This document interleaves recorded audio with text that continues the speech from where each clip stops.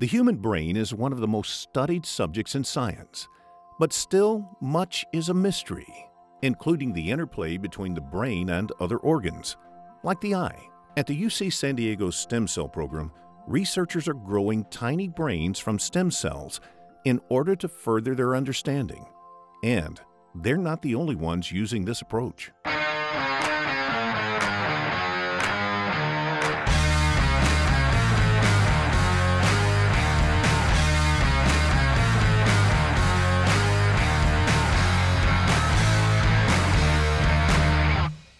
In order to get the complete picture of how the brain develops, we need to understand what happens when the brain receives and processes sensory information from other organs such as the eye. And that's where Karl Wahlin comes in. The connection between the eye and the brain has fascinated scientists for hundreds of years. It seems miraculous that rays of light can be transformed into a complex understanding of the world. But sometimes the system breaks down, leaving people in the dark. Photoreceptors or ganglion cells can die. And once those cells are gone permanently. And so we're looking at new ways to restore function to the eye. Karl Wahlin is the director of the Richard C. Atkinson Laboratory for Regenerative Ophthalmology at UC San Diego.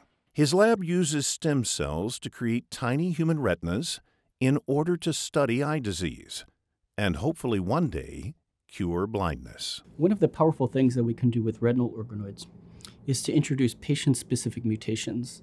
And this is something that's really been made possible over the past 5 years by new gene editing techniques. Wahlin's lab uses the CRISPR gene editing technique to create retinas with the exact mutations found in people with eye disease, so he can study how they develop and what treatments might work on each mutation.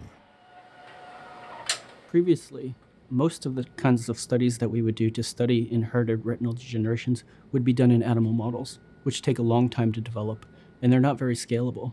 The ability to make human organoids with disease-relevant mutations means that we can have many mutations, we can have thousands of samples, and we can test many of these with different drugs.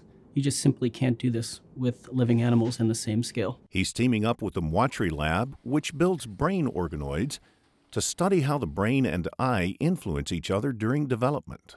But we know from decades of research in other species that sensory input is very important for brain development and vice versa. The information that we can get from this kind of approach, the cerebral organoid retina co-culture system, will allow us to understand how those connections are made. There are diseases such as Leber congenital amaurosis in which photoreceptors die at a very early stage. So this is childhood onset.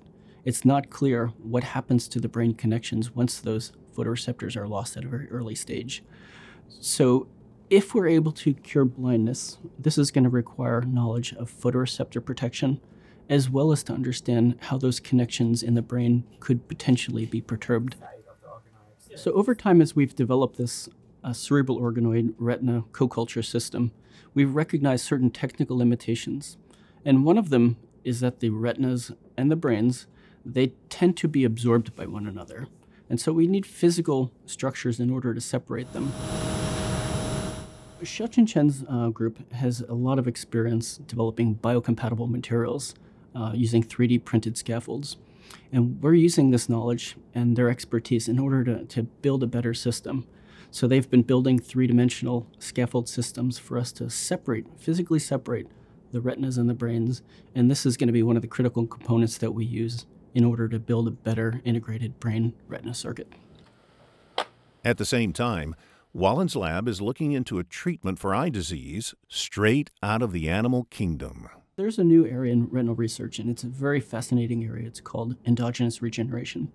And this is the process whereby specific support cells in the eye can be reconverted into other retinal neurons, such as photoreceptors or ganglion cells.